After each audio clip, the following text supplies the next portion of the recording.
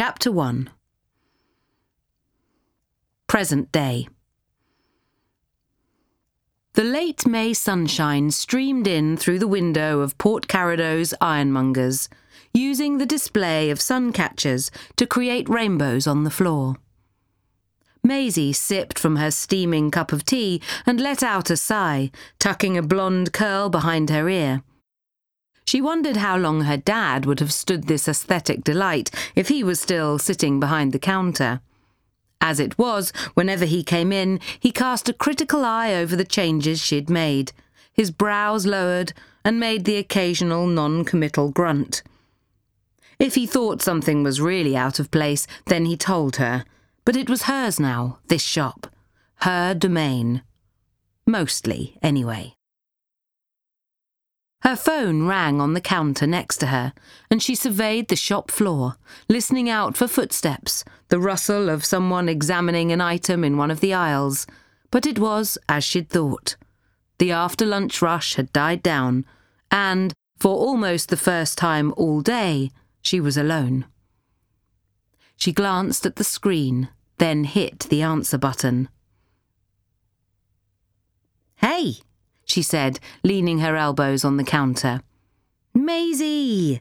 Her sister's familiar voice rang through the speaker. Her Cornish accent morphed into something that was part transatlantic.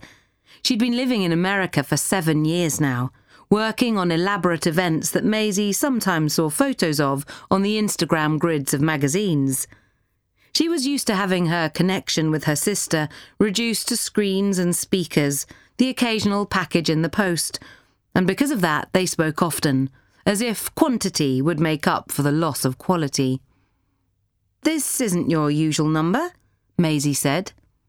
"Hank's got a new plan with international minutes, so he said I could call you." "Hank's a sweetie," Maisie said. "Is everything good?" "Better than good." Heather gave a satisfied sigh. "What about you? How's life in the cutie pie PK? Still loving the dust of the shop?" "Of course. I've been working on a garden display for the window with solar dragonfly lights and a stone water feature. I'm thinking of getting some gnomes." "Oh my God!" Heather's laugh was almost a cackle. "Dad will love that." "And Mum," Maisie added. "She'll roll her eyes so hard at what my life has been reduced to, window displays and staple guns, that she'll cause permanent damage. Then she'll blame me for that too." "Can you imagine Mom wielding a staple gun?" Maisie laughed. "I can't believe you say Mom now. You're so cosmopolitan." "And you're so Cornish," Heather shot back. "But really, don't let her get to you." "I'm okay about it," Maisie said. "I'm so used to disappointing Mom that I'd be genuinely surprised if she thought I was doing anything right. I saw them on Sunday, and the look on her face when I walked in wearing denim dungarees and a scarf around my head, you'd think I'd walked into their house naked."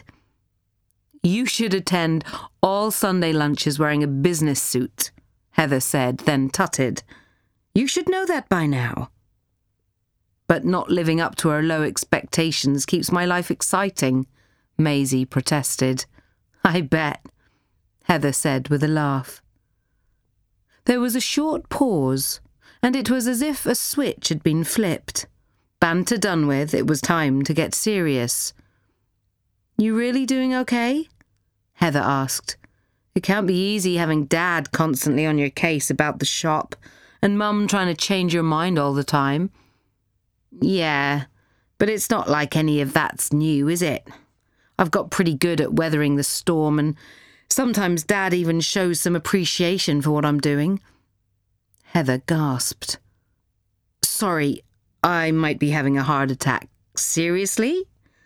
"The other day, he told me my display of light switches wasn't appalling." "Wasn't appalling? Good God, I bet you were overjoyed." "I ordered a takeaway pizza from the Happy Shack in celebration." "That fancy beachside restaurant?" "Yep. They started doing takeaways after Christmas, and the seafood pizza is to die for."